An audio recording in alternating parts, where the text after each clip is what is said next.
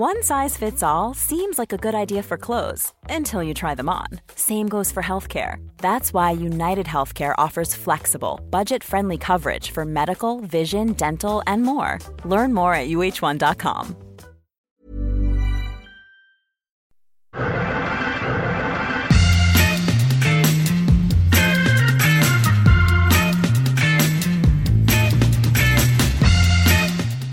Hello and welcome to another Arsecast Extra, as always, with James from Gunnerblog. James, a goodly afternoon to you. A goodly birthday afternoon, no less, Andrew. Yeah, it is. It's my birthday. Happy birthday. Thank you. From me and all the listeners. We all had a meeting. Oh, yeah? And we decided that rather than send you gifts, just me saying happy birthday to you on behalf of us all was the most heartfelt and touching way to pay tribute to you. I agree. That's all I need. Material things don't mean... They mean nothing to you now. They mean nothing. It's all about the love and all about the good wishes and everything else. So thank you, everybody. I have had lots of messages today on Twitter and Instagram and stuff like that. So thank you very much indeed to everybody. I don't know. You get to a certain point, your birthdays are just a bit like... It's another birthday. That's another year. But I did have a good weekend. Yeah? Yeah, I was out on Friday night in Dublin town, Dublin city centre. It was culture night.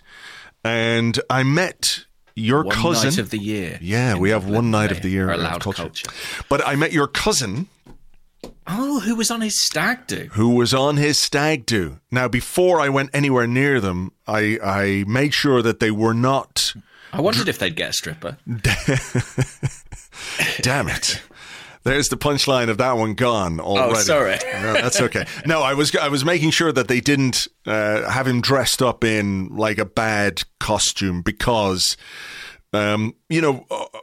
things have died down a bit on the old stag party, hen party thing, over the last couple of years because of COVID and everything else. And I knew that we had returned to something in inverted commas called normality when last week I saw, and I love my English friends, but it could only be an English lad walking down the street with his English mates, because they just wear the shirt sleeves, regardless of the weather. But this guy was dressed as, I think he was dressed in like a milkmaid's uniform, carrying a sex doll over his shoulder. How do we know that he was not a professional milkmaid and part-time sex doll salesman? We don't. I'm making the wild assumption that this was the costume that they decided to give him. So that's how you know things are back to normal. Right, that's it. Yeah, nature is healing. There's something a man like that in a milkmaid outfit walking down the street with a sex doll under his arm. But we went, we went to this place called the Workman's Club, which is, if you're thinking about it being a place where, old fellas with flat caps sit and sup a pint of Guinness and talk about how hard they worked, in the factory that day. It's not that. It's quite a young crowd. So I arrived in on Friday night. They'd been out for a good while. I was popping in for a drink or two just to say hello, etc., etc. And there was a queue for the bar. Which is sort of unusual. Normally people, mill around a bar and they just sort of take their shot. But there was an actual queue of people, a line of people. And there were two girls ahead of me in the queue, right? They're, I would say, 18 or 19. And they turned around and, do the thing like, evening, hello. And one of them looks at me and she says, "How old are you?" Wow. And I said, I'm 50. She went, 50? Wow. Her mother's 50. I was like, and she said, "What are you doing here?" And it was a bit more innocent. It was a bit more like, I actually can't believe someone this old is in here. So what brings you here? Yeah, exactly. I said, "I'm here on a stag party. They're all over there in the corner, so I'm just coming in to have a couple of drinks with them." And then she said, "Are you American?" And I said, "No, I'm from Kimmage, just up the road here." Then one of the lads came over. Johnny Woodbine, he came over and was, "All right, mate, how's it going?" And she went, "Are you Australian?" I mean, the world experience Not great, but it made me laugh a lot. Like the sort of like, how old are you? Yeah, well, like I said, happy birthday. Thank you, man. I'm feeling quite old, actually. That did make me feel pretty old, it has to be said. But, you know. I mean, he's lucky they didn't dress him up or anything. Nothing will ever be worse than on my stag do when people dressed me up in a Tottenham shirt, took a photograph and posted it from my Twitter account, which, to be honest, it's surprising that I've ever recovered from that, professionally or personally. Yeah, that's true. I think they did dress him up, but they dressed him up as Brian Robson as player manager, wearing a pair of football shorts and then a suit jacket and stuff. Oh, yes, I saw that on Instagram. Yeah, that's but then fairly reasonable. By the time I had met him, he was in normal attire.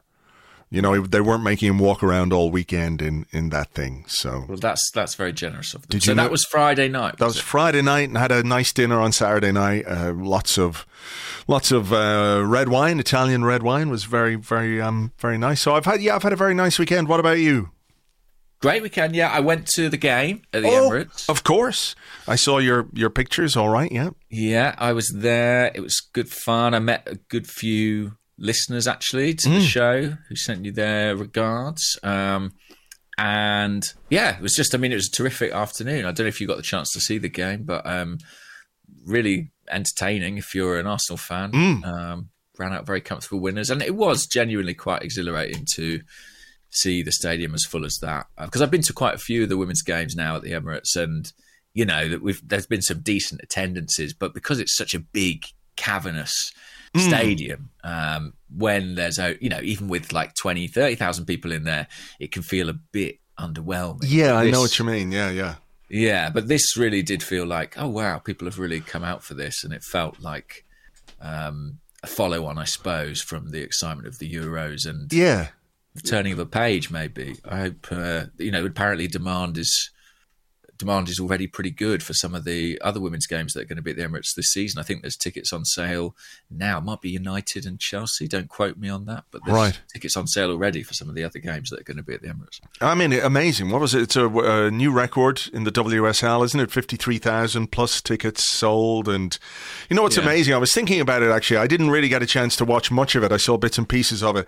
on Saturday afternoon, but I didn't. I was sort of running around doing a few things, and I didn't have time to sit down and watch the whole game. But what I thought was really fantastic about it was, obviously the fact that many tickets were sold and there's that much interest in the women's team, and clearly they're riding the wave a bit of the women's Euros, and that's brilliant because, you know, Arsenal players were quite fundamental in that success as well. But also, like, it sort of reminded me a little bit of when they did the, €10 tickets for the Carling Cup games back in the day. I don't know if they still do that, but they those tickets sort of opened up Arsenal to the next generation and a different kind of fan on the day, you know? And when you looked at the, the pictures of the crowd and so many young girls there, maybe going to a football match for the first time, it's brilliant, isn't it? This sort of community idea of a football club often gets lost in the sort of big machine of the football world these days. But something like this is a bit more, I don't know, is a bit more pure. Is that the right way to put it? I'm not sure if that's the right way, but you know what I'm saying? It's like it's a bit more open to everyone, if that makes sense. Definitely. Like, I've got cousins, 3 sisters who are girls who don't go to loads of games, and they came to this. I was sat next to a bloke called Nigel, who's a listener to the show, and he'd brought his young daughter with him. And I saw quite a lot of, mums and dads with daughters, and some of them quite young. A very different crowd at the Emirates Stadium, but as you say, opening up to a different generation, a different demographic.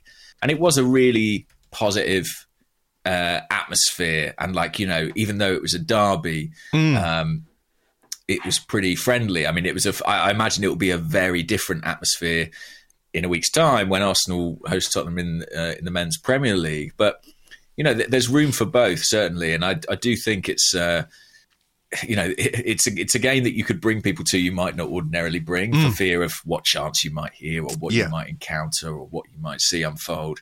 And I think that's I think that's broadly a positive thing, and there's definitely room for both. So yeah, it was really great, and it felt like a landmark occasion. And I know the club were really pleased and proud. And I think Vinay wrote something in the programme, perhaps, that was also put up on the club website about the ambitions for the women's team and where they see it going.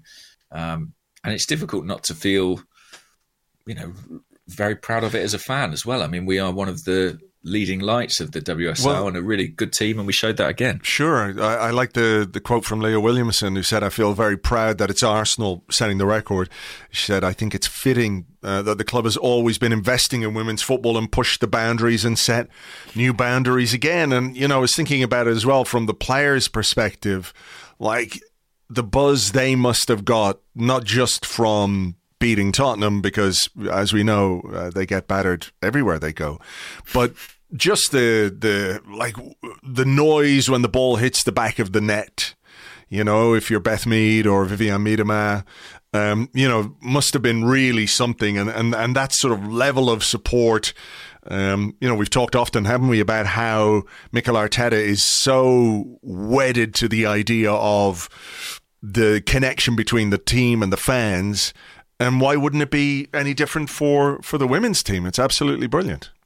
Yeah, definitely. And I think the players were well aware of that, and I think relished it. Some of them experienced a little bit of that in the Euros. But I noticed when both Beth Mead and it might have been Sousa, the centre-half, who came off as well, that, instead of jogging just across the pitch and going off or down the tunnel, they came off at the sides of the pitch and kind of went round so they could acknowledge the crowd and soak up the applause. And those were nice moments. And I mean, it just could not have gone more perfectly from an Arsenal perspective. They got a goal early on. Beth Mead, who's sort of the hero of the moment, got it, a really nice goal too, and they just completely dominated the match. So it made for a very happy occasion. And I mean, we make this point quite often, but you are certainly watching this Arsenal team, some of the best players in the world in the women's game. So yeah, it was a fantastic afternoon, and I was really glad to be there.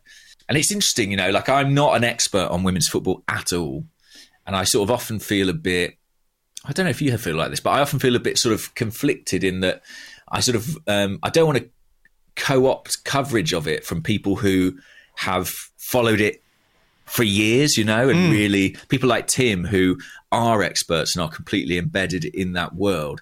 I sort of feel like, on the one hand, I want to let them be at the forefront of this, and as the game rises, they should be the people to benefit. But also, with the platform that I have and, the media outlets I work for and things like that, I also feel like increasingly it is going to become part of my life and part of my job and part of my hobby, covering the women's team. So it's a really interesting time. Sure. As someone who's sort of always predominantly followed the men's team, this kind of huge upsurge in interest in the women's game, it comes at an interesting moment, and it's great. But I haven't quite figured out my place in it. Sure, so, I know exactly what you mean.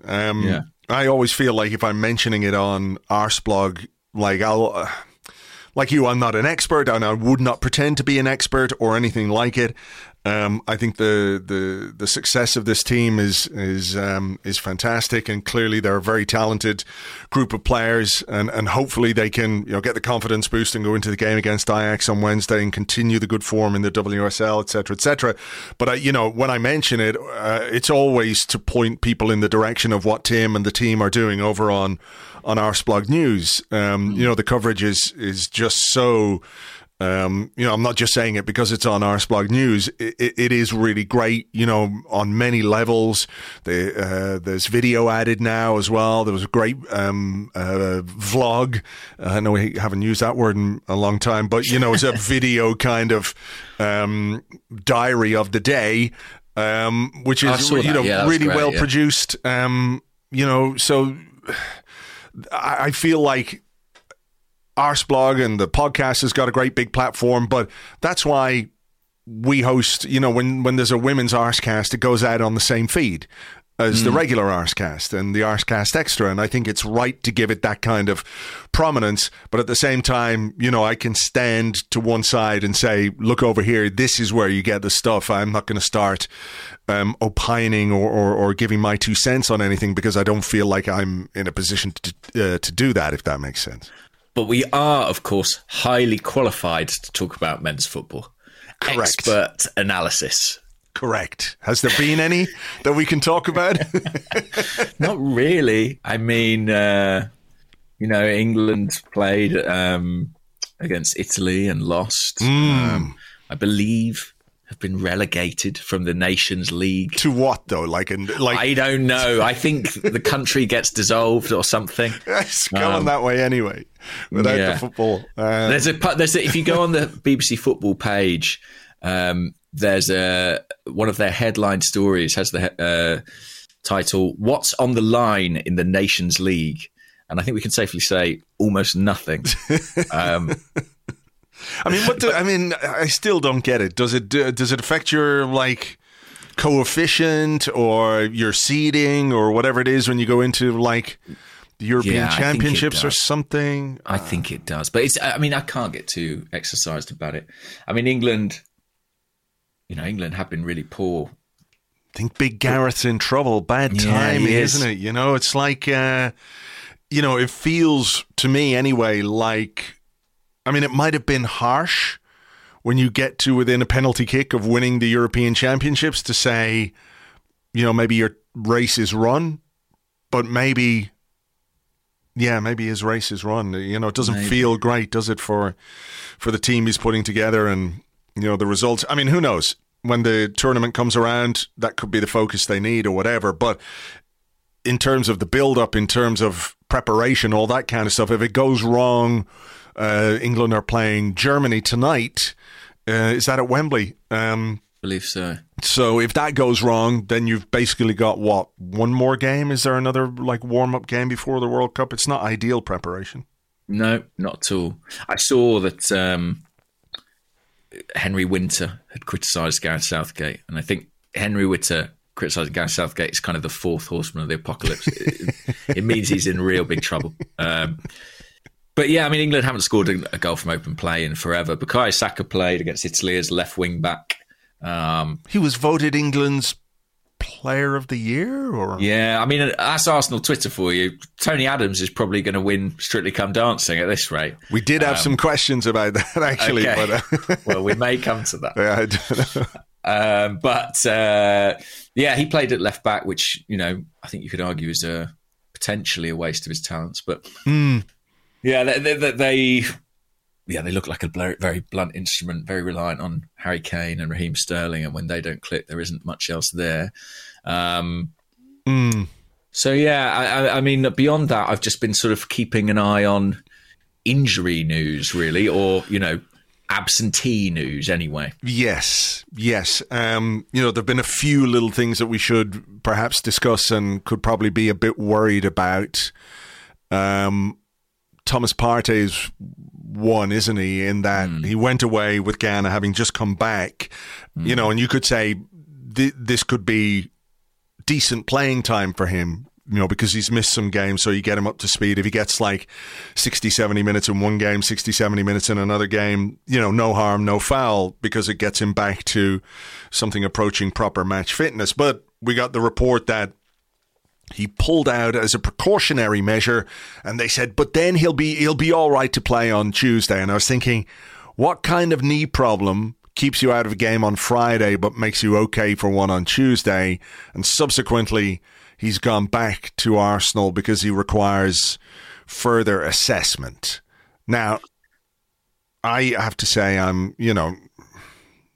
my glass on this one is verging towards half empty. Just to put it like that, Well, you speak from some experience, I guess, in the case of Thomas Partey. Yes, it's a bit alarming. The only thing I'm sort of hopeful of is the club are obviously incredibly conscious and mindful of the weight and significance of the fixture list between now and the World Cup. And my hope, and I can't speak to this with any authority, is that they are being maybe a little bit more cautious or controlling maybe around their players and how much I saw, did you see the news about Tomiyasu, for example, missing Japan's second game at Arsenal's request, seemingly? Was it though? I mean, I saw that it was club requirements. Was that the phrase that was used? Club requirements. That's what the Japanese FA account seemed to suggest. Yeah. And part of me, club circumstances is what they said, right? Yeah. And part of me was thinking, there's very little that a club can usually do in this situation other than sort of give the national team all the information possible and maybe give some advice, based on their assessment of a player's fitness. But very often, and we've seen this countless times down the years, national team managers will not pay much attention to that if they feel like they need the player. They'll just play him. They'll just play him. But then I was thinking also, well, the World Cup is just on the horizon. And if Tomiyasu has come to Japan and the advice from Arsenal, let's say, is that he could probably do 90 minutes, but you shouldn't play him for 2 games. Just to make sure everything's going to be okay. Maybe they take that more into advice given the current circumstances because, they need Tomiyasu for the World Cup much more than they need him for the Kirin Challenge Cup 2022 against Ecuador.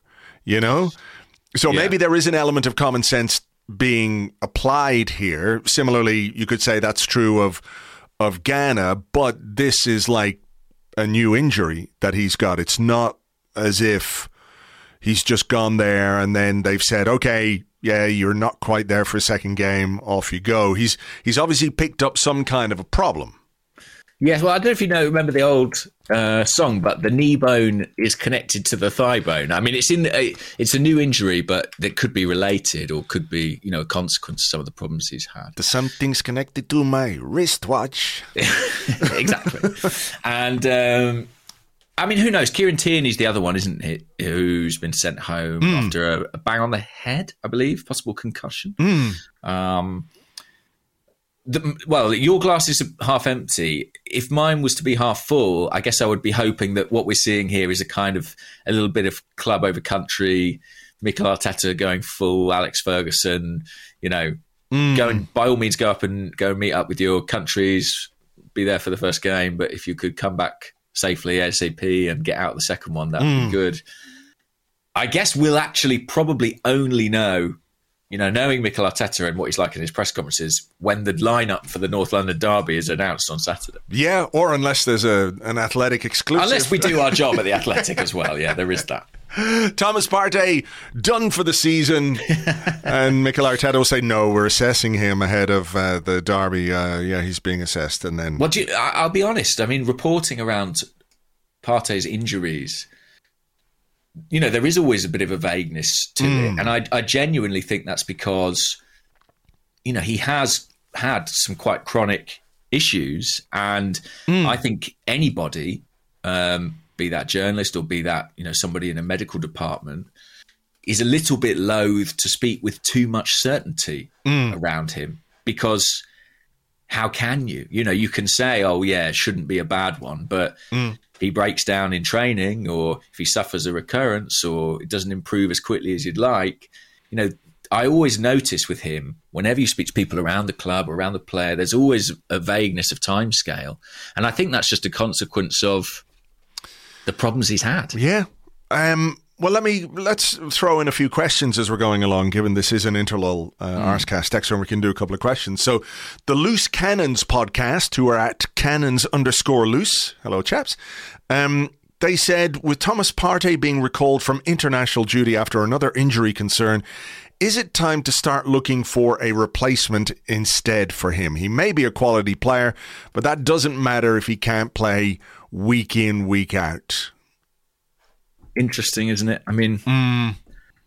29 years old, Thomas Partey at this point in time, which you'd say is I find that interesting. A lot of people say, he had no injuries at Atletico, and why is he suddenly getting them at Arsenal? And I think in some respects that's a valid question. And, you could look at Arsenal had a spate of kind of injuries picked up in training in recent weeks, and maybe there is something happening there. But you also do have to look at his age and think he's joined Arsenal heading into his late 20s at a time when some players can begin to have more physical problems than they did previously. I don't know if that alone explains it, but yes, I think the issue is, of course, that he's almost, I hesitate to say irreplaceable, but he's very difficult to replace like for like. It really reminds me, and I may have said this before on here, so apologies if so, but when Arsenal had Santi Cazorla and he was prone to injury or suffered a number of long-term injuries, but was a bit of a unicorn of a footballer. You know, he could do things that you can't find easily in the transfer market. Yeah, I mean, I think that's a valid point about the injuries and maybe age catching up with a player, and that certainly can happen.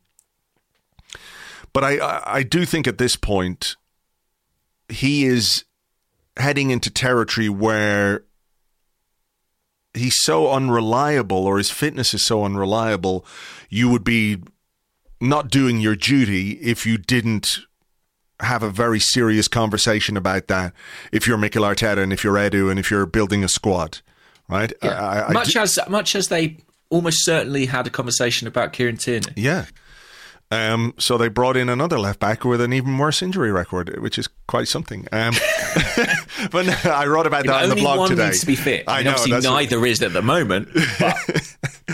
But you know, I do think that at least, you know, I think the El Neni contract extension was in some ways kicking a can down the road. I don't mean this to sound dismissive of El Neni, right?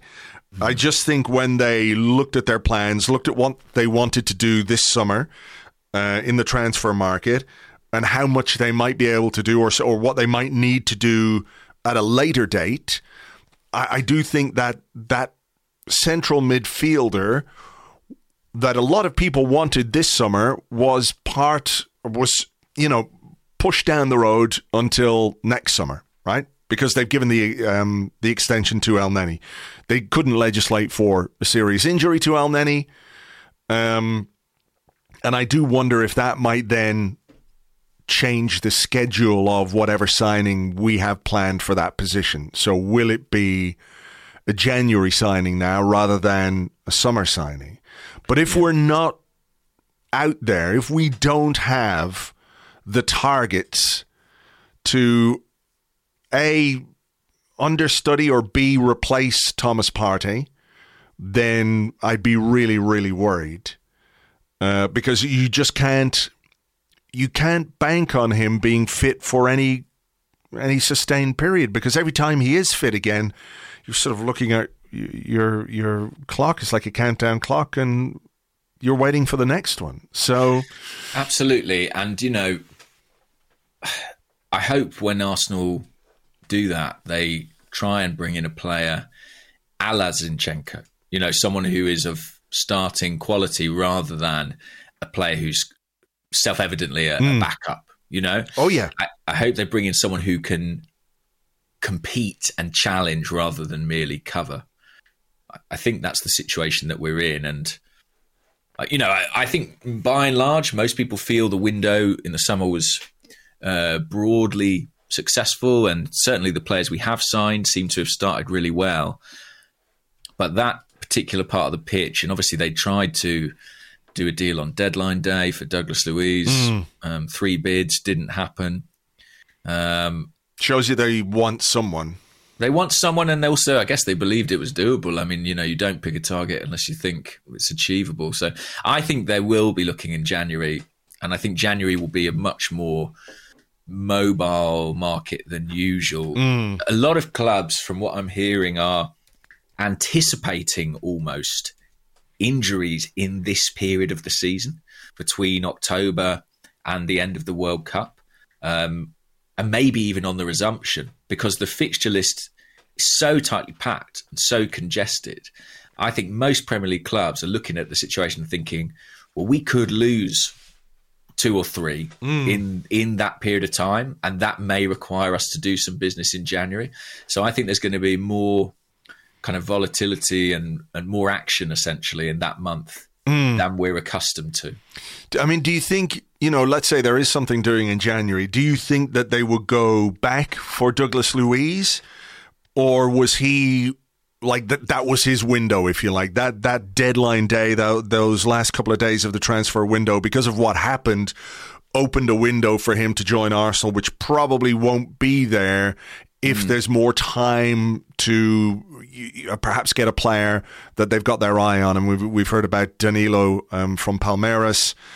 January might well be a better time to go after him, because wasn't the issue that he was going to be playing Copa Libertadores? That was part and parcel of that, I think. And doesn't the Brazilian season end in? Well, you do tend to see more moves from South America in January, so I think it is. I don't know the Brazilian calendar. Where's Tim Still? Basically, this podcast should be presented by Tim Stillman. He could have done this women. He could have answered this. But I do think, January is more typical for a player to move to Europe, South America. The Campeonato, 9th of April to 13th of November. There you go. So it's going before the...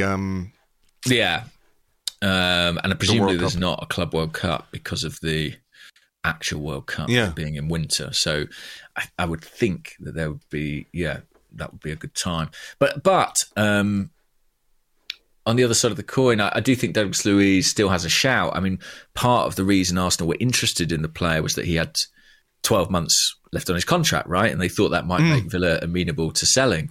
I think Villa's position in the table at that particular point in time actually was the biggest obstacle. They were and continue to be arguably in a bit of a mess, and they didn't feel like they could lose, an important member of the squad at that particular point. But January will be even closer to the end of his contract, and it's actually part of Edu's strategy to kind of try and pinch players when they're in vulnerable contractual situations. Arsenal, want to try and flex their muscles and use those to their advantage. They did that a bit with Jesus. They did that a bit with Zinchenko. So, I think there's still a possibility. The only question is, could you set your sights higher? I mean, Douglas Luiz is a good player, but he's not someone who starts every single game for Villa. Sure.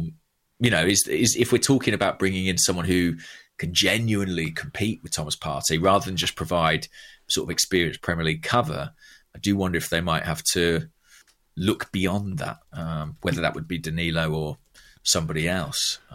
Danilo is 21? Yeah, he's kind of a future signing, right? He's a kind of Lokonga signing to me. But then Lokonga's an interesting sort of piece in the equation in terms of how you factor it. Do you believe he can get to that level in that position? Are you prepared to block his route there? I think part of the reason they liked the El Neni extension is because he could kind of bridge you to Lokonga. But obviously, the injuries put paid to that. I mean, look, this discussion could be moot depending on what kind of news we get going into Friday and going into October. True. Maybe Thomas Partey's fine. Maybe it's not anything serious. But even if he is it still moot? I feel like we're talking about his injury situation almost every week. So, I think there's a validity to the conversation regardless. No, I agree. I just meant in the very short term. He may well play against Spurs. Yeah, we don't know. But longer term, I think he's in the sort of territory of players that we've mentioned before where, the talent is obvious, but the injury issues become not insurmountable, but you've got to move beyond them, if you like, because you're constantly not firefighting, but if you don't have the player or if you don't have the system to deal with it. I think I had a question about sort of follow-up question about what we might do if Partey wasn't there. Let me see if I can find it here. It comes from Jack Abella, who's at Jack G. Abella. And he said Xhaka played really well in a deeper role in Switzerland's game against Spain. Zinchenko hasn't been fit when Partey's injured this season. Do you think next time Partey is out, Xhaka could play as the 6 and Zinchenko could play in that left central midfield role? You could do that, but I would... some may disagree, but I'd almost be more inclined to play them the other way around. I'd almost be inclined to say, let Xhaka carry on doing what he's been doing so fantastically well for Arsenal. And I do wonder if Zinchenko, from what we've seen of him, his technical ability, ability to manoeuvre in tight spaces might be a bit more press resistant than Xhaka has proven to be when playing at the base of the field. So I would probably go the other way around. But what do you think? I don't know. I mean, I haven't really seen Zinchenko play that role. No, nor have I. So, I don't know if the North London derby is necessarily the time to do that. I don't know how often he's played there in his career or in his international career anyway, because most of his football at Man City was certainly, as a left back or on the left side, whereas for Ukraine he plays in midfield. But it does seem to be sort of a left midfield role rather than the sort of sitting single pivot kind of player that we're looking for in there. I don't know what the solution is. But there's so many variables as well. Is Zinchenko fit? Is Tierney fit? Is Partey fit? A lot of these moving pieces we're not able to talk with certainty about at this stage. So it's tricky, but I would be curious to see Zinchenko play that role. I've not seen it either at the base of midfield, but on the technical side, I think he's up to it. Obviously, Partey brings a great deal of physicality too, and I think he gets through more defensive work sometimes than is noticed. It's the less eye-catching part of his game, but I think it's quite important nonetheless.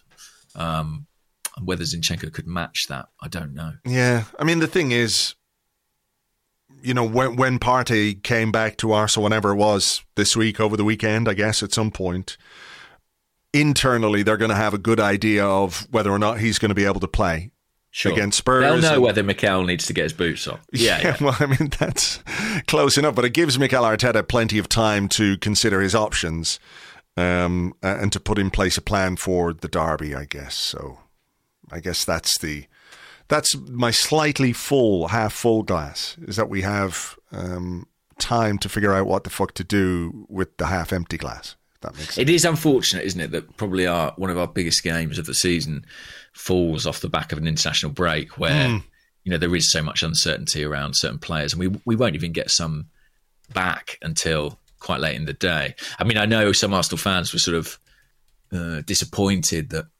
our Brazilian trio weren't called up, but from an Arsenal perspective, it's probably fantastic news, because it at least means we've got some of our key players on the training ground and working to be ready for that game. Well, that's it. And I'm sort of just looking up the Germany squad now to see who might give Harry Kane a kick in his hamstring. Who tonight. Can we rely on? Who indeed? Serge Gnabry, is he in there? Sure. I don't think he is. Oh, he is. Yeah, he is. Serge Gnabry, get in there. He'll do it. North London is red. Remember your heritage. Yes, indeed. On the international front, is anything else that we need to discuss or talk about? Players who've been away, Tierney, Tomiyasu, Partey, we've done that. There have been other players. Odegaard played, did he not? He did, yeah, he played, and they're playing again tomorrow. I think they're playing Serbia. So whatever kept him out of the Brentford game wasn't sufficient to keep him out of the Norway game, unless, as I spoke about earlier, the Norway coach was a bit like, well, tough shit, I'm going to play him. 71 minutes he played against Slovenia in a 2-1 defeat. I mean, that when you've got a player he's international captain, isn't he? It adds another layer to it, doesn't it? It does. Probably wasn't Arsenal's preference, but it's a tug of war between clubs and countries over players, particularly this time of year. So yeah, it's like I say, tricky to go into this fixture with those uncertainties hanging over us, but It is quite a mad month we've got ahead of us, Andrew. I hope you're ready for the roller coaster that we inevitably face. Yeah, I know this has felt a little bit like the Calm Before the Storm. And then the Storm comes with 9 games. I mean, when you look at these games, Spurs at home, Bodo Glimt at home, Liverpool at home, Bodo Glimt away, Leeds away, PSV Eindhoven at home, Southampton. I got very emotional there. Don't worry about Southampton, Andrew. It's going to be okay. I know we all have traumatic memories from last season. Southampton away, PSV Eindhoven away, and then Nottingham Forest at home. I mean, I'm going to Eindhoven. You are going to Eindhoven. Cool.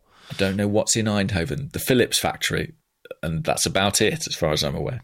I'm sure they've got many and varied, beautiful sites for you to go and see. But I guess your time will be spent at the stadium. But just, the fixture list, it's Saturday, Thursday, Sunday, Wednesday, Thursday, Sunday, Sunday. Oof. The hits keep on coming. Yeah, they are going to have to manage that squad very, very carefully. Absolutely. And, you've got a couple of games against PSV, which may be the sort of deciders in the European group. We've got Liverpool. We've got Spurs. We must get revenge against Southampton. Yes. Just the other side of October is Chelsea, I believe. So, yeah, it's a really intense and integral period. Yeah, I mean, that schedule continues. When I said Thursday to finish on Nottingham Forest, or Sunday to finish on Nottingham Forest, there's another Thursday because we're playing FC Zurich. Then on Sunday, we're away at Chelsea, home to Brighton in the EFL Cup, and then away to Wolves in the Premier League. That's 4 games in 9 days in itself.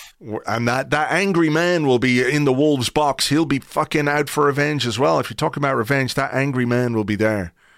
I think he exploded shortly after full time at Molineux in the spring. Rest in pieces, my friend. Exciting times for podcasters. Yes, and content creators. When the pickings have been slim in recent weeks, but we're ready to go. We're all there. We're getting on board. All right, let's take a little break here, and we'll do some questions in part 2, which comes up right after this.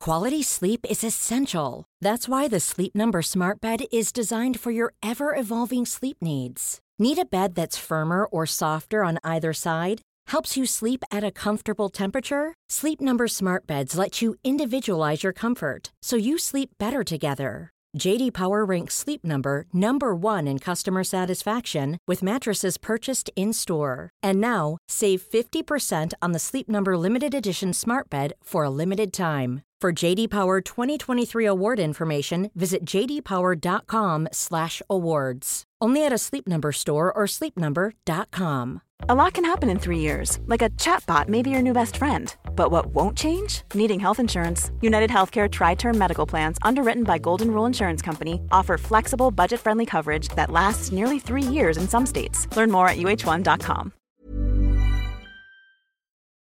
Welcome back to the Arscast Extra. This is part 2 of the show where we as the podcasters answer the questions that you as the listeners send to us on Twitter. It'd be mad if we were sending them questions all the time. Imagine just each of us sending 700 questions on a Monday to random followers.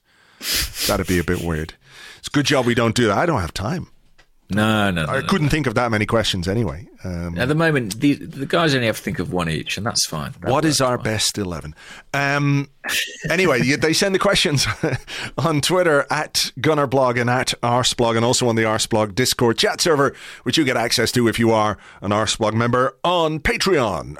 I give you the honour on this, the day of my own birthday. My gift to you is the first question. Okay, Andrew.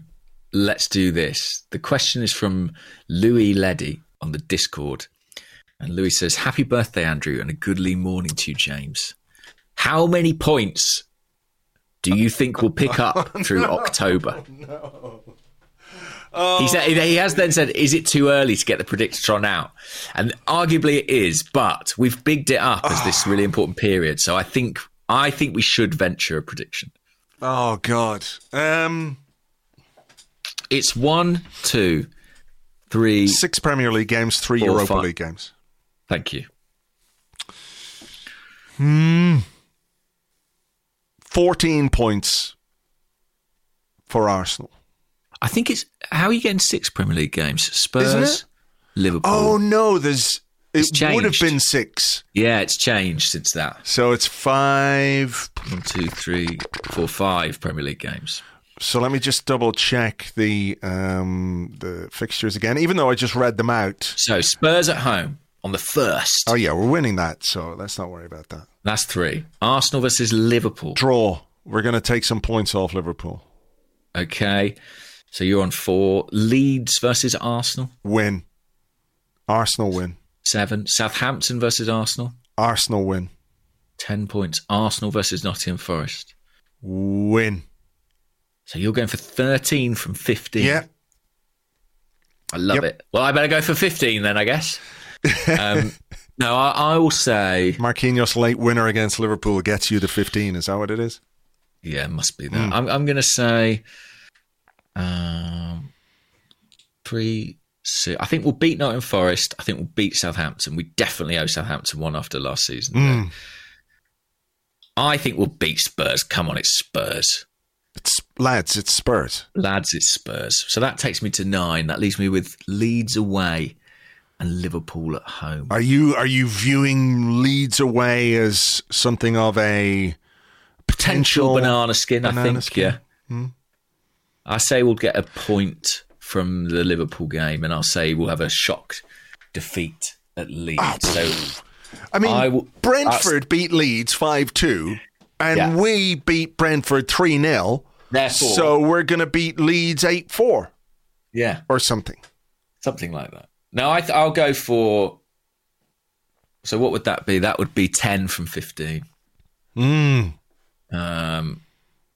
I think both would be pretty respectable, to be honest. Mine is much more respectable, I think. Yours is nicer. I have more respect for yours. I bow to it. I take my hat. Mine is a carefully tailored suit, and yours is it's a bit the old fucking J-Train tracksuit pants, isn't it? Okay, yeah. Well, if we get 13 for 15, chapeau. I've never heard anyone except Edu or Mikel Arteta say the chapeau thing. Yeah. I think it's something that like one of them did, and they were like, "Oh, that must be a thing," and now they're doing it all the time. I really like that. Yeah, that's good. I feel cool when Edu says chapeau, so I'll say chapeau as well. Okay, chapeau. Chapeau. We should start saying chapeau on the podcast more often. What does it mean? Like, congratulations, well done? It means I take my hat off to you, effectively. Chapeau is French for hat. Ah. So it's just like saying hat. GCSE, baby. Yeah, it's like saying... It's like saying chapeau. Actually. But do you not have to do a mime? Do you have to do a bit of mime with it? You can't just say it. You've got to do like the mime of like the taking your chapeau. Taking your if we do it, chapeau. Okay. It's much more succinct than the English version of "I take my hat off to you." But that's like, much more English. It's in English. It would be weird if you just went hat. Yeah. Do you know what I mean? Yeah. Well, if you achieve that hat, that would be weird. But that's effectively what they're doing. Well, it's a wonderful quirk of another language, and we all know what it means now. And chapeau to you for informing me fully on what it means. My pleasure. My absolute pleasure. I did the thing. Let me do this. I didn't even notice. It was seamless. I know. This is sort of similar to October. We've just spoken about it, but J_Watt 16 on the Discord says, lots of emphasis on make or break October. I think people are forgetting there are still 24 games post-World Cup. Apart from potential statement wins against Tottenham and Liverpool, do you think October is as important as it's being made out to be? But we've got podcasts to promote and athletic subscriptions to sell. Come on, give us a break. No, I think... You know what? It's as important for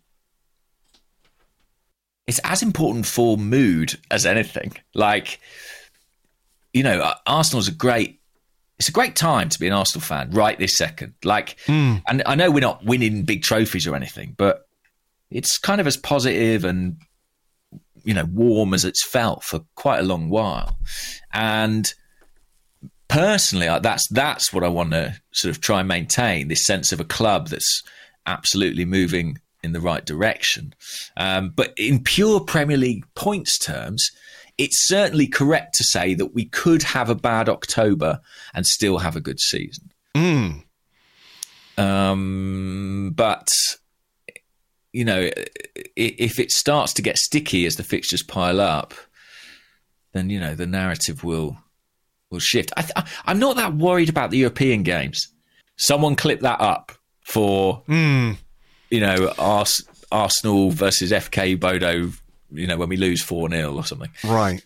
But I'm not that worried about the European games. I think we'll be comfortable there. But the Premier League, I guess we could afford to drop some points, but we're just in a fight where every point is precious.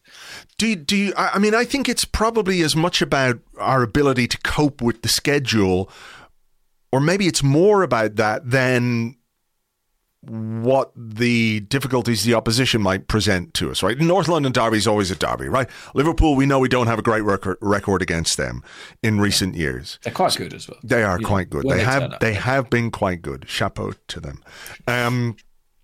But, it's the 9 games in 30 days with a squad that already feels a little bit stretched in certain places. I think that's worrying people a bit more than the quality of the opposition. And it's how well we can cope physically and maintain the level of performances that we've been putting in, which have been, to be fair, pretty high energy performances, aggressive. There's a lot of intensity with the way that we play these days, isn't there? And that costs energy. That costs you energy, and you need your recovery time and refueling and all that kind of stuff. And we don't really have that. So it's going to be how far they can push themselves through the pain barrier or whatever you want to call it during this month, because there are going to be people who are running on empty by the end of it, I'd say. Yeah. What a World Cup that will make for. I think it's interesting, isn't it? Sometimes you end up with a situation where you have half a dozen injuries and people are like, how's this happened? We've got sort of 6-7 injuries at the same time. But when you think about it, it's completely logical, because these things snowball. They're kind of, there's a cumulative effect. So the more players you lose, the more you are reliant on the ones you have remaining. And the greater the physical demands on them become. For sure. So, you lose a few bodies in the squad, a few key players, you're kind of liable, in some ways, more liable, in my opinion, to lose more, because you're asking more of the guys who are left. And maybe, a key player who you might have been able to rest, you might feel, we actually can't because we don't have the same quality in the squad. So it is going to be a pretty pivotal period in that respect. And I just think as well, in terms of kind of perception of Arteta and Edu, ultimately this is a squad they've assembled knowing that this would be the fixture list. And I think if we fall short and really struggle, I think justifiably they'll probably face quite a lot of criticism for that. I think as well, like, we've played well so far this season, but there are a couple of caveats to that. The Premier League schedule, the fixture list has been relatively kind. We haven't really been in an intense period of playing twice a week and seeing how we cope with that. So we're testing the mettle of this Arsenal squad. I think that's the most interesting thing about October. I don't think it in terms of the points we collect or fail to collect, it tells us where we'll finish, but it will be quite instructive about how good we are and how prepared we are to cope with the season. Yeah. And it also, I think there is slight wiggle room as well, as the questioner, whose name I've completely forgotten now, J_Watt16 says, there are still 24 games to go. So if you get not a rude awakening, but something which tells you your squad needs more, you do have the ability to do that, in this season of all seasons, because of the gap. come back on December 26th, and if you do your work right, you could make a signing very, very early in January. Yeah. And add to the squad also at a time when, the fixture list is going to be a bit crazy, because I think it could be January as well, or maybe January or February, where, if we go through to the next round or into the knockout stages of the Europa League, then I think there's maybe another month with 9 games in it as well. So it's going to happen again. So if you're not ready for it this time around, you've got no excuse a second time out. Yeah. It's going to be very, very interesting. I think the question makes a good point about, placing it in context, but we're going to learn a lot. That is for sure. Sure. Okay, we had a few questions about an interview Raul Sanllehi gave to a colleague, Dermot Corrigan. Niall Shannon on Twitter said, "What are your opinions on the Raul Sanllehi interview? What does he mean by we made a mistake in making Arteta manager?" Have you seen this, Andrew? Yes, I have. I did read that this morning. It's the first we've heard, really, from Raul Sanllehi since his Arsenal exit, certainly in English anyway. Yeah, I mean, I can't say I've been, on tenterhooks or anything, waiting to hear from him. I thought the most interesting aspect of the interview, from an Arsenal perspective anyway, was the sort of the assertion, which I'd certainly always guessed, but it was Sanllehi who pushed Emery for the job. Yeah. Right? And it made all kinds of sense, because, how could non-Spanish speakers interview Unai Emery and be impressed? Mm-hmm. And that never made any sense. So it always seemed like that was a Sanllehi suggestion. And I kind of know what he says about the structure of a football club, right? What he was talking about with regards, you need the sporting director, you need the head coach, you don't want a manager, because the manager has too much to do. But I don't know really that you can talk about that when you did it and it was fucking terrible. It was really bad. Even if a couple of the people that he brought in Mikel Arteta and Edu as well, are there now and doing a good job. I don't think Arteta is a manager in the sense that Arsene Wenger was the manager. I do think he has a lot of power and a lot of influence at the football club, but I don't think he is as, what's the word, omnipotent as Arsene Wenger was. So it's not a return to that situation. But look, Raul Sanllehi, I know there were mitigating circumstances. I know that COVID hit.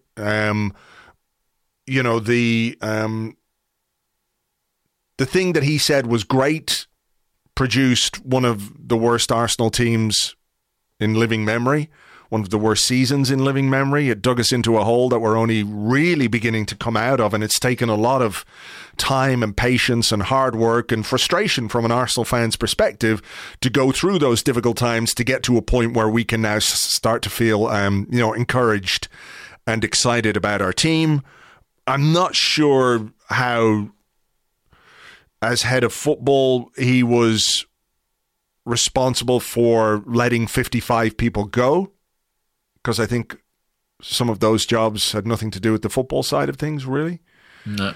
So it read to me like Raul Sanllehi's version of events, given that he's had plenty of time to think about what he might say publicly. And that's kind of it. I read it, closed the app, and moved on with my life. Yeah, I think that is fair, to be honest. I think that's a fair reflection. It is his version of events, and I obviously wasn't. I had a conversation with Dermot prior to him interviewing Raul about context, and just because obviously he's not an Arsenal correspondent, so giving him the background. But I presume the actual conversation they had, I mean, Raul says that he really wants to talk about Zaragoza. He doesn't want to talk a lot about Arsenal, and what he says about Arsenal is relatively what can I say? There are probably some omissions. Yeah, like it's his version of events. Absolutely, yeah. And I think as for the structure, I kind of agree with you. I mean, Raul was very, very precious, I might say, about the sort of sanctity of that structure. Like we all remember his big org chart, right? And that was his, and that's the same thing he's done. He's gone to Zaragoza and employed the same model. You know, he was part of the same thing at Barcelona. That appears to be like his primary strategic. I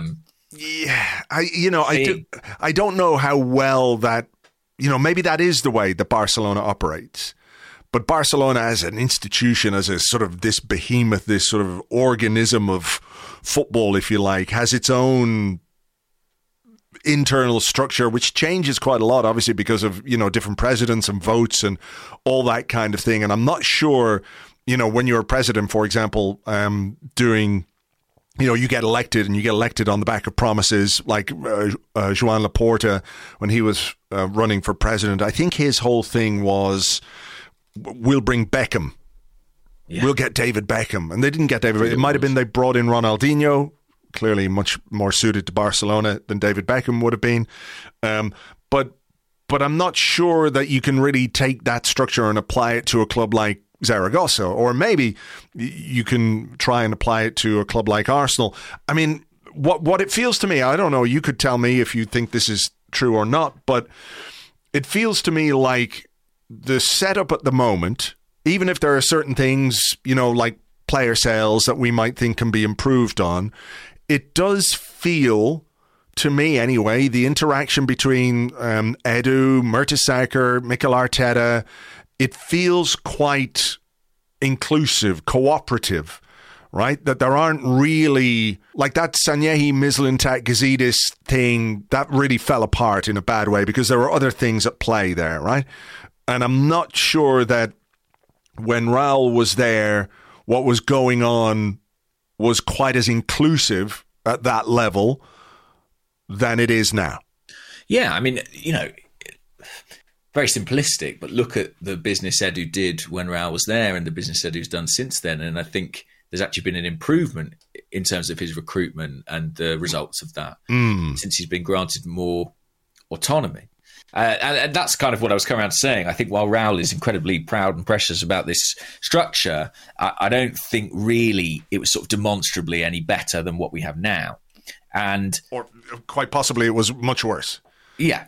And I think the Arteta manager point is kind of interesting in that, for better for worse, Raul and Arteta had a positive relationship. And when Raul left, I think Mikel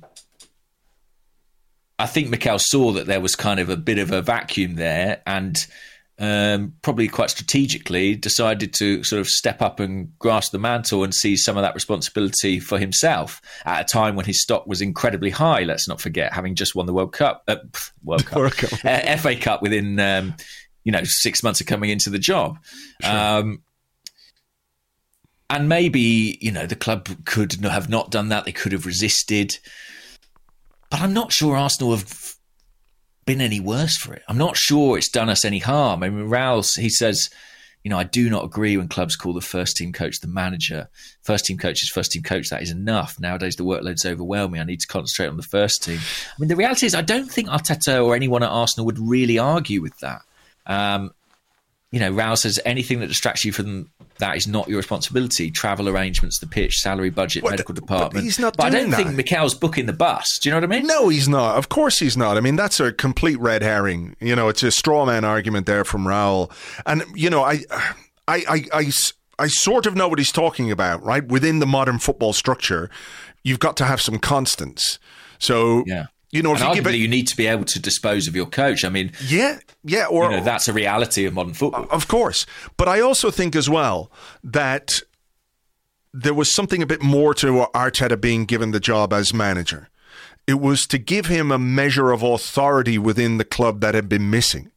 That who was going to be that authority figure without giving him that title, if that makes sense. And maybe they saw, that there were some issues coming down the line that needed to be dealt with from a disciplinary point of view or whatever. And the idea, footballers, they can be difficult to deal with. If you're sort of seen as a potentially transient head coach, is it possible to instill the kind of discipline that you want? But if you're doing it as a manager, if you're there to, like, part of Arteta's remit, as far as he was aware or as far as he's concerned, was to change the culture of the club. Can you do that just as head coach? I'm not sure you can. No, I don't think you can. I think that's true. I think it gave him some much needed clout and authority. I also think it probably gave him some security and stability in a time where the club was in a bit of chaos and crisis. And the man who had effectively appointed him was booted out. And, Arsenal didn't want to give Arteta a new contract because he hadn't been there very long. But they wanted to give him a show of faith at that particular point in time and, embed him in the club because he was a valuable asset at that particular point in time.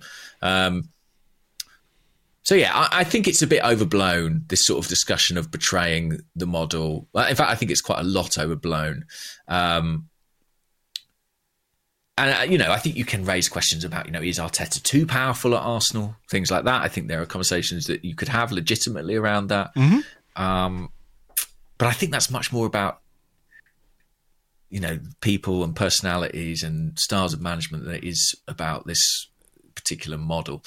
And I also think, Raul's effectively saying that there's a requirement for somebody like him, somebody who's above Edu and Arteta, who is on the football side. And the reality is Arsenal are sort of seem to be managing fairly well without that. I mean, above Edu and Arteta, you have got obviously the chief executive and the board, who are not necessarily football people. And the board also includes Josh Kroenke, includes Tim Lewis.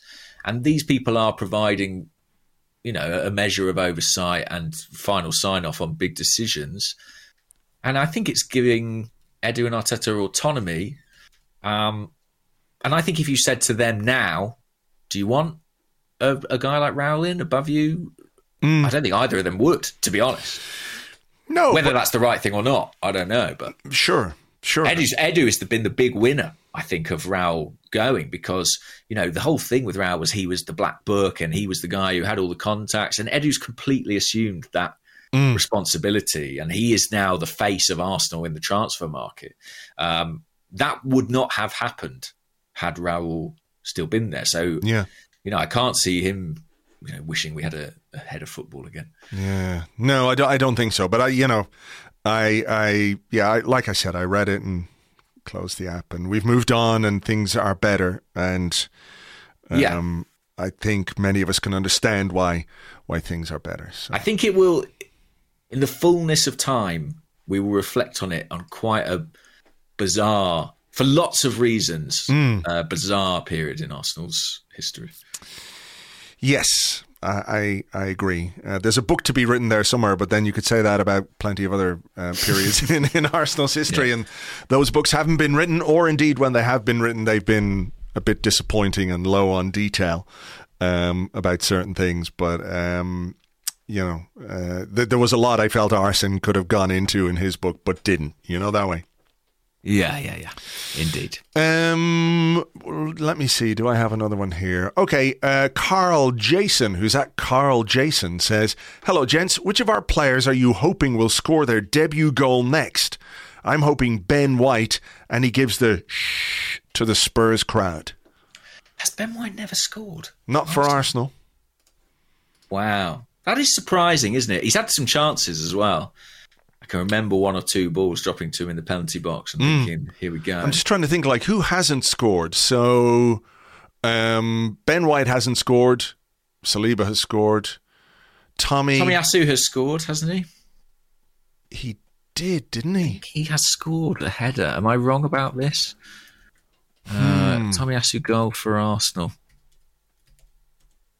Maybe not, you know. Let me see. Stats by club. He's not scored a Premier League goal.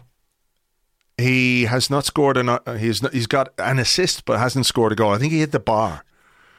Right. Well, that would be a good one. He's got to be in the team first. Zinchenko?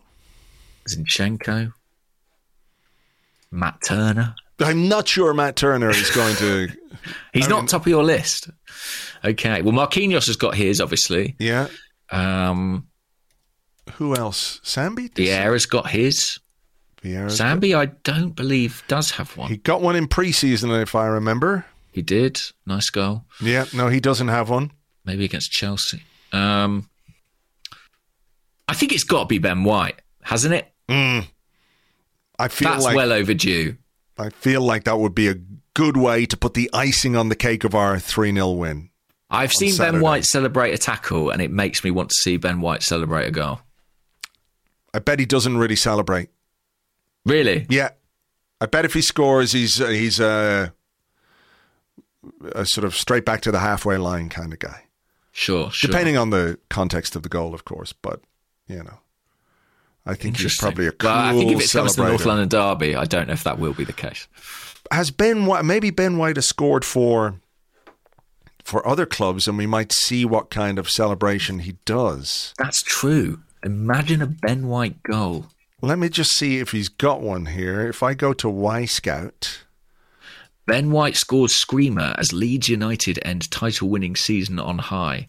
That's a YouTube video. Okay. And it's a screamer. Oh, well, you kind of got to celebrate a screamer.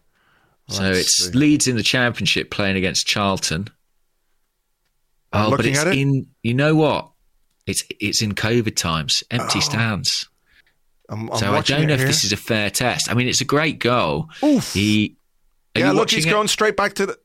look. Oh, what did I tell you? He's banged it in there. He takes it on his chest and volleys it into the top corner from the edge of the box.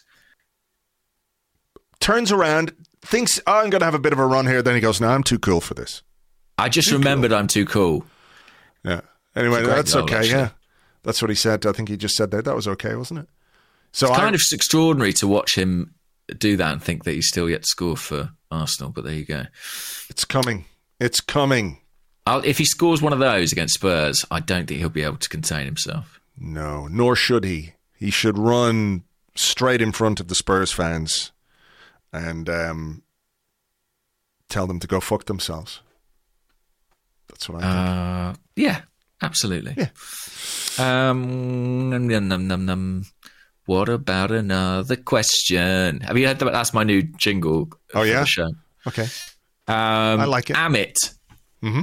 I love this question. Amit _AFC. Do you believe the Vlahovic rumours? There are Vlahovic rumours? Yeah, have you not seen them? No. Oh, there have been Vlahovic rumours. Arsenal interested in Vlahovic. I honestly don't know where they originated.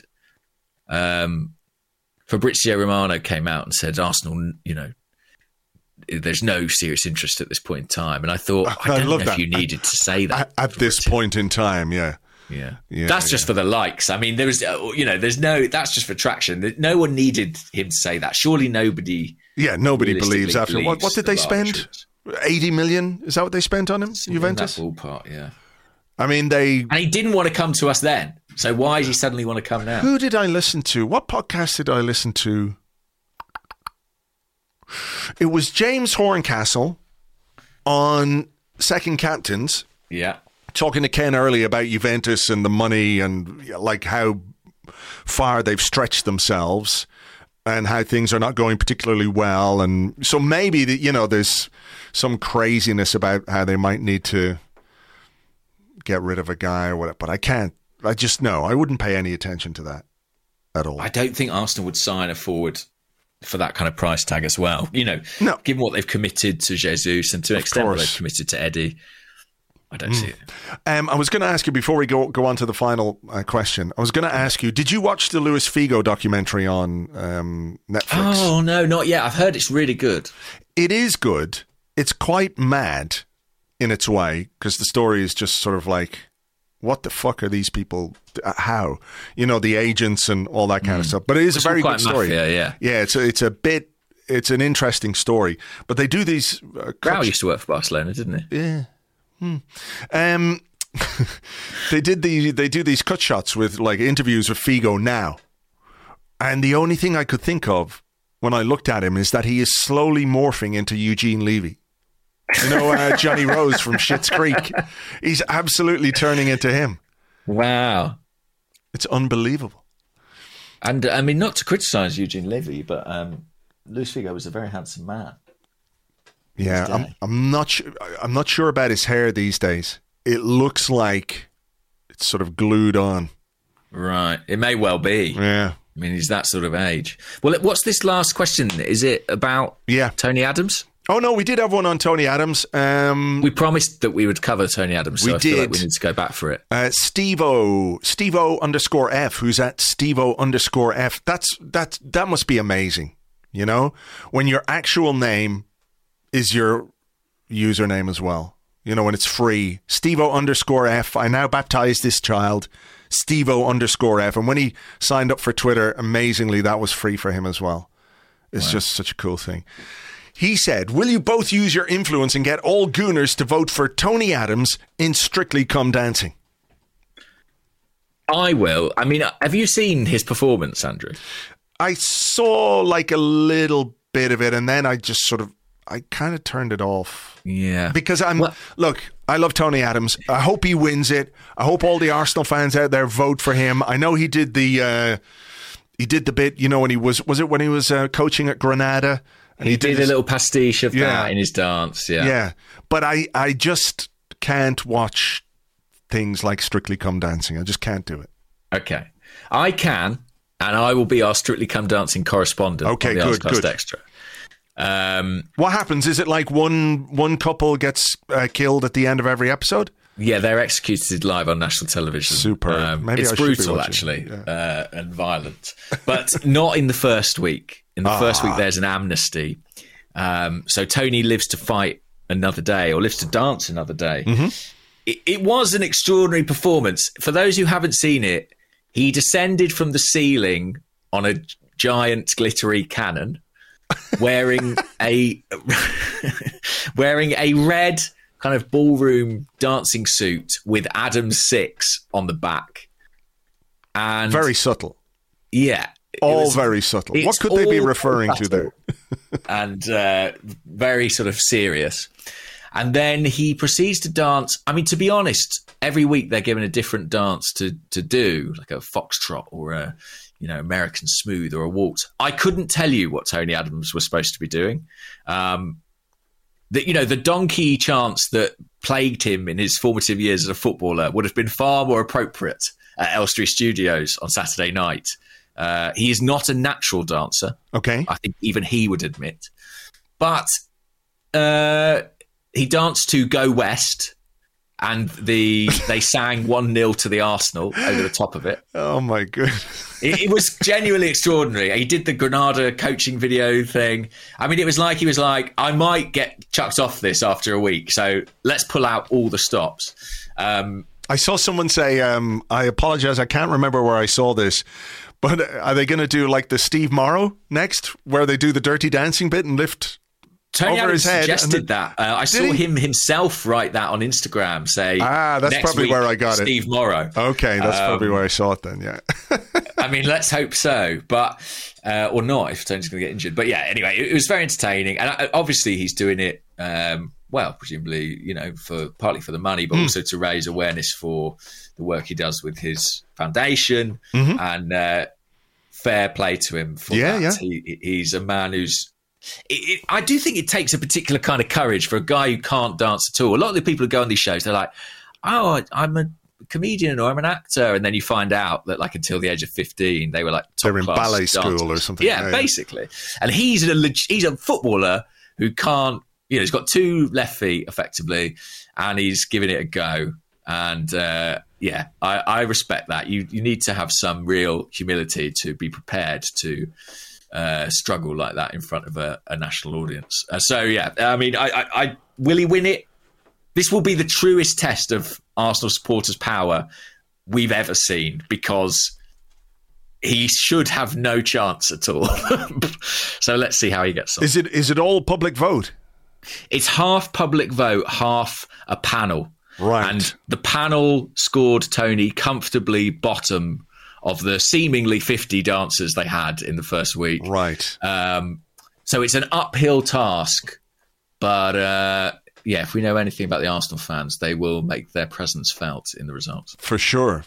They'll be doxing the panel, sending them DMs, sliding into their DMs going, you better give Tony full points here or we'll tell the world where you live, etc. Okay, final one. I'm going to send you a little link here in the Zencastr chat. What's it? Okay. The question comes from Rian Vacha. And he says, do you know which Arsenal player this is on FIFA? And there is a screenshot of an Arsenal player. Okay. You sent me it in the chat here. Okay, right. Do I know which player this is? Wow. We will put a link to this tweet in the show notes so you can have a look here and then... I think that's not an Arsenal player. I think that's a caveman. I mean, I genuinely don't know what or who that is supposed to be. Would you like me to tell you? I'll describe what I can see for the listeners. Mm-hmm. It's a man. He's got very thick set eyebrows, a shaggy beard. Mm-hmm. I couldn't pin down an ethnicity, to be honest with you. And he's got a short, cropped haircut. Mm-hmm. He's completely unrecognisable as any Arsenal player. So, by all means, tell me who that's supposed to be. That is supposed to be Gabriel. Big Gabby. Are you joking? No. Earlier, I sent you a link as well. There's a video here that we're going to have a quick whiz through because this is FIFA 23 Arsenal Faces, and it comes from a YouTube channel called FIFA 23 Faces. Okay. So let's open up that video. I'm going to turn the volume down on it because it's, as you said at the start, it's a Dutch man talking. We don't need to hear the Dutch man talking, but if you want to go and have a look at his channel, it's called FIFA 23 Faces on YouTube. And we can skip very quickly through the faces of the Arsenal players in FIFA 23. So first up, Aaron Ramsdale. I mean, let's rate them out of 10. What would you say for Ramsdale? I mean, it's not... I mean, you could... It's him, it's clearly not... So obviously they have technology where they like scan people's faces, right? But I don't think they do that for everybody. Because I noticed that, all the Ted Lasso guys are on FIFA, on the new FIFA. Yeah, I saw that. Brendan Hunt, Arsenal fan Brendan Hunt is in FIFA. And my friend Brett is in FIFA as a player, which is mental. But I'd give that Ramsdale a 7. I think it's recognisably him, yes, shall we say. I would agree. I'd say it's sort of more of a 6. It's sort of like a prepubescent Aaron Ramsdale. Yeah. Hasn't quite grown. Schoolboy Aaron Ramsdale. Okay, now let's go on to the next one, which is Ben White. What is going on here? I mean, this does not look anything at all like Ben White. Like, not even close to... He looks like a supervillain or something. He looks like... I don't know the name of the actor, but he was in a show called Ray Donovan. He's an English guy. I think he played Ray Donovan's brother.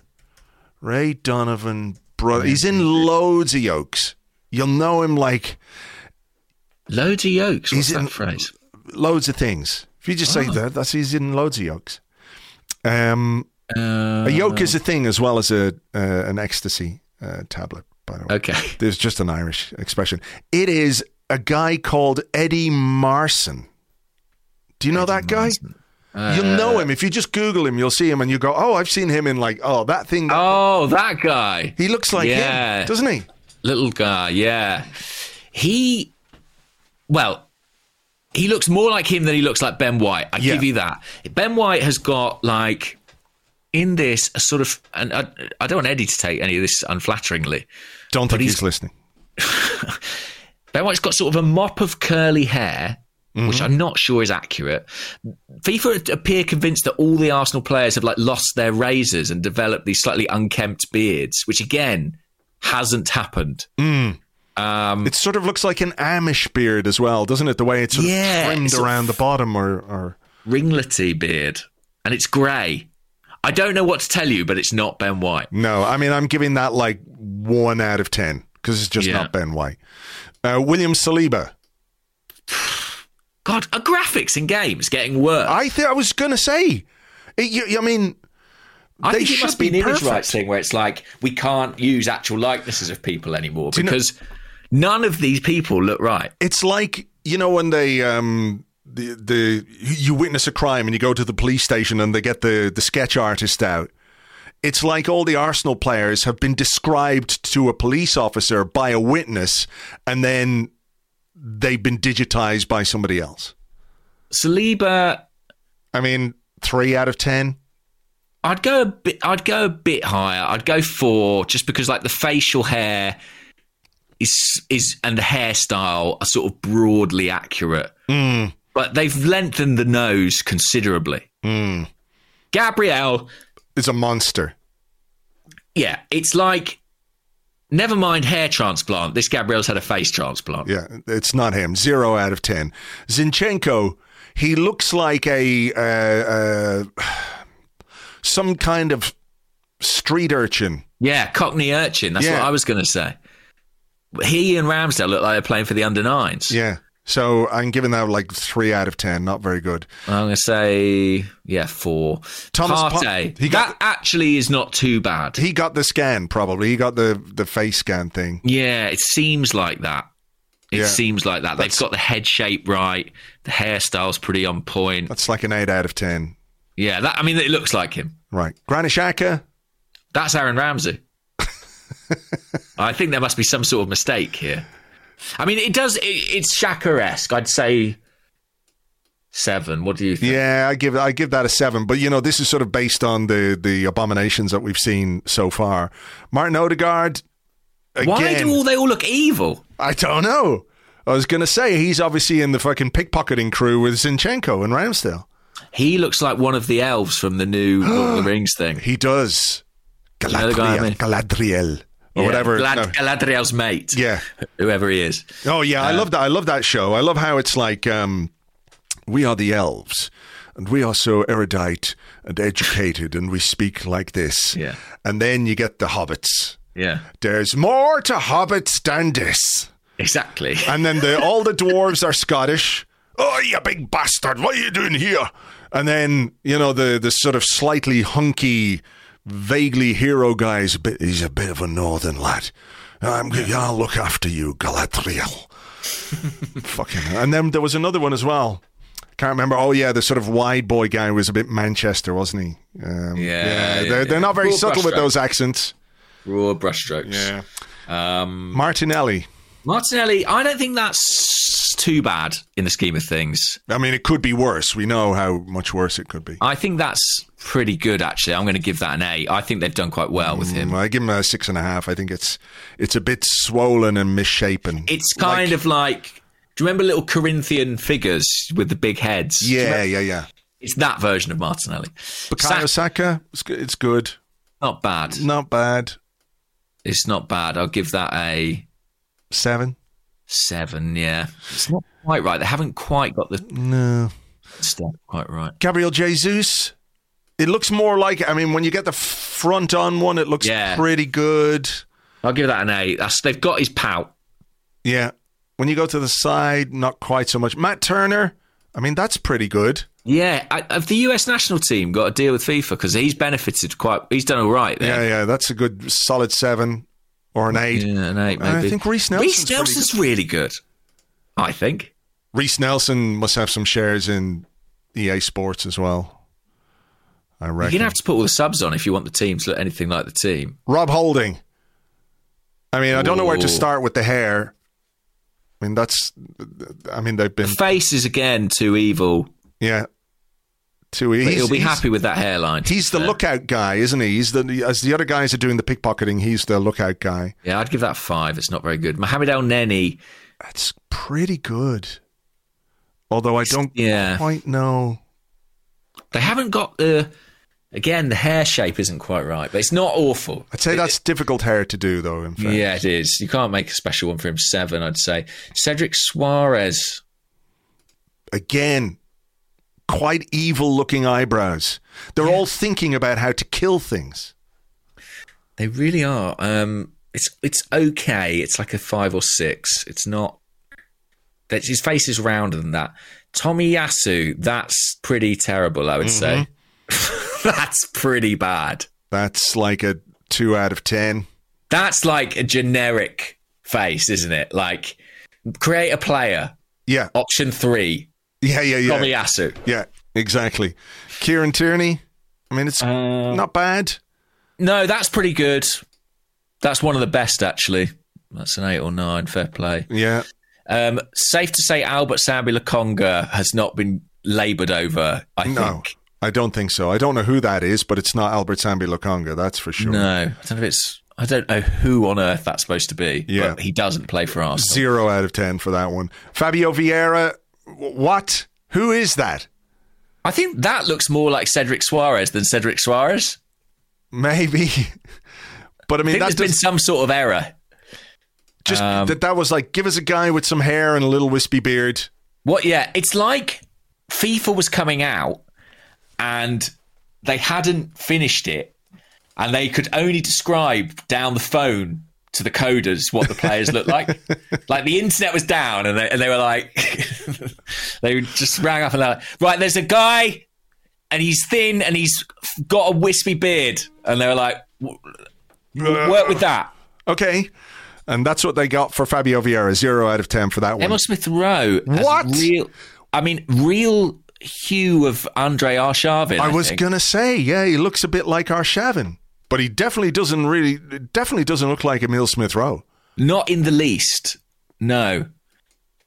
Weirdly, Eddie Nketiah, it's not too bad. It's like boy Eddie Nketiah. Do you know what I mean? It's yes. Like young Eddie. Yeah, young Eddie. And then Marquinhos, generic Brazilian-ish looking guy. Yeah, I mean, the thing is, they've had a real guess at that. Yeah. But they've got closer than some of the ones where they've really tried. Yeah. There's probably like a Marquinhos somewhere in Brazil who is exactly that. That's probably another Marquinhos. Yeah. Fascinating. Well, that was quite good fun. It's well worth having a look at those. Certainly take it into consideration before buying the game. We will put links to the tweet with the question, and we'll put a link to the video in the show notes so you can have a look along as we're going over those. In the absence of anything else that was going on, hopefully that will have kept people entertained as well. So yes. There we go. Right, we will leave it there, I think, for this particular. Oh man, one more thing. Oh, what? This can't be real. What? I'm going to send you this link via WhatsApp. Okay. If that's okay. Sure. It's a tweet from Dr. Rajpal Brar, you may well know for his work covering Arsenal injuries. This is apparently Mikel Arteta in FIFA 23. Okay, I'm just going to open this up now.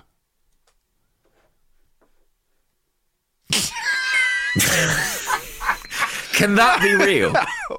No, that can't. No way. He's got huge shoulders like the Honey Monster. That's got to be someone taking the piss, because I see that's come from the Gunners. I'm just going to double check that this is real. I mean, it looks more like Frank Lampard than it does Mikel Arteta. It doesn't look anything like Mikel Arteta. I desperately hope that is real, because if so, that's incredibly funny. Oh my God. That's ridiculous. And the thing is, Mikel Arteta looks like he's computer graphic generated anyway. Yeah, exactly. I mean, perfect Lego hair. Yeah. You should be able to replicate him perfectly. That can't be real. Surely not. Wow. Maybe we have got to buy the game. I mean, they've got him wearing a fucking grey jumper with a shirt and tie. He looks like the Honey Monster in a suit. It's mental. Oh. Like you say, I mean, we've got PlayStation 5 now, Xbox. What's the going new on? Xbox? Sensible Soccer was more accurate in some ways. Wow. Unbelievable. Anyway, we'll put links to all this in the show notes. Thank you all so much for listening. Get yourselves ready for October. There's going to be podcasts aplenty to get your teeth and your ears into, and hopefully plenty of good results and performances for Arsenal. We'll catch you a bit later in the week. For now, we'll leave it there, and we will catch you on the next one. Happy birthday, Andrew. Thank you. Bye-bye.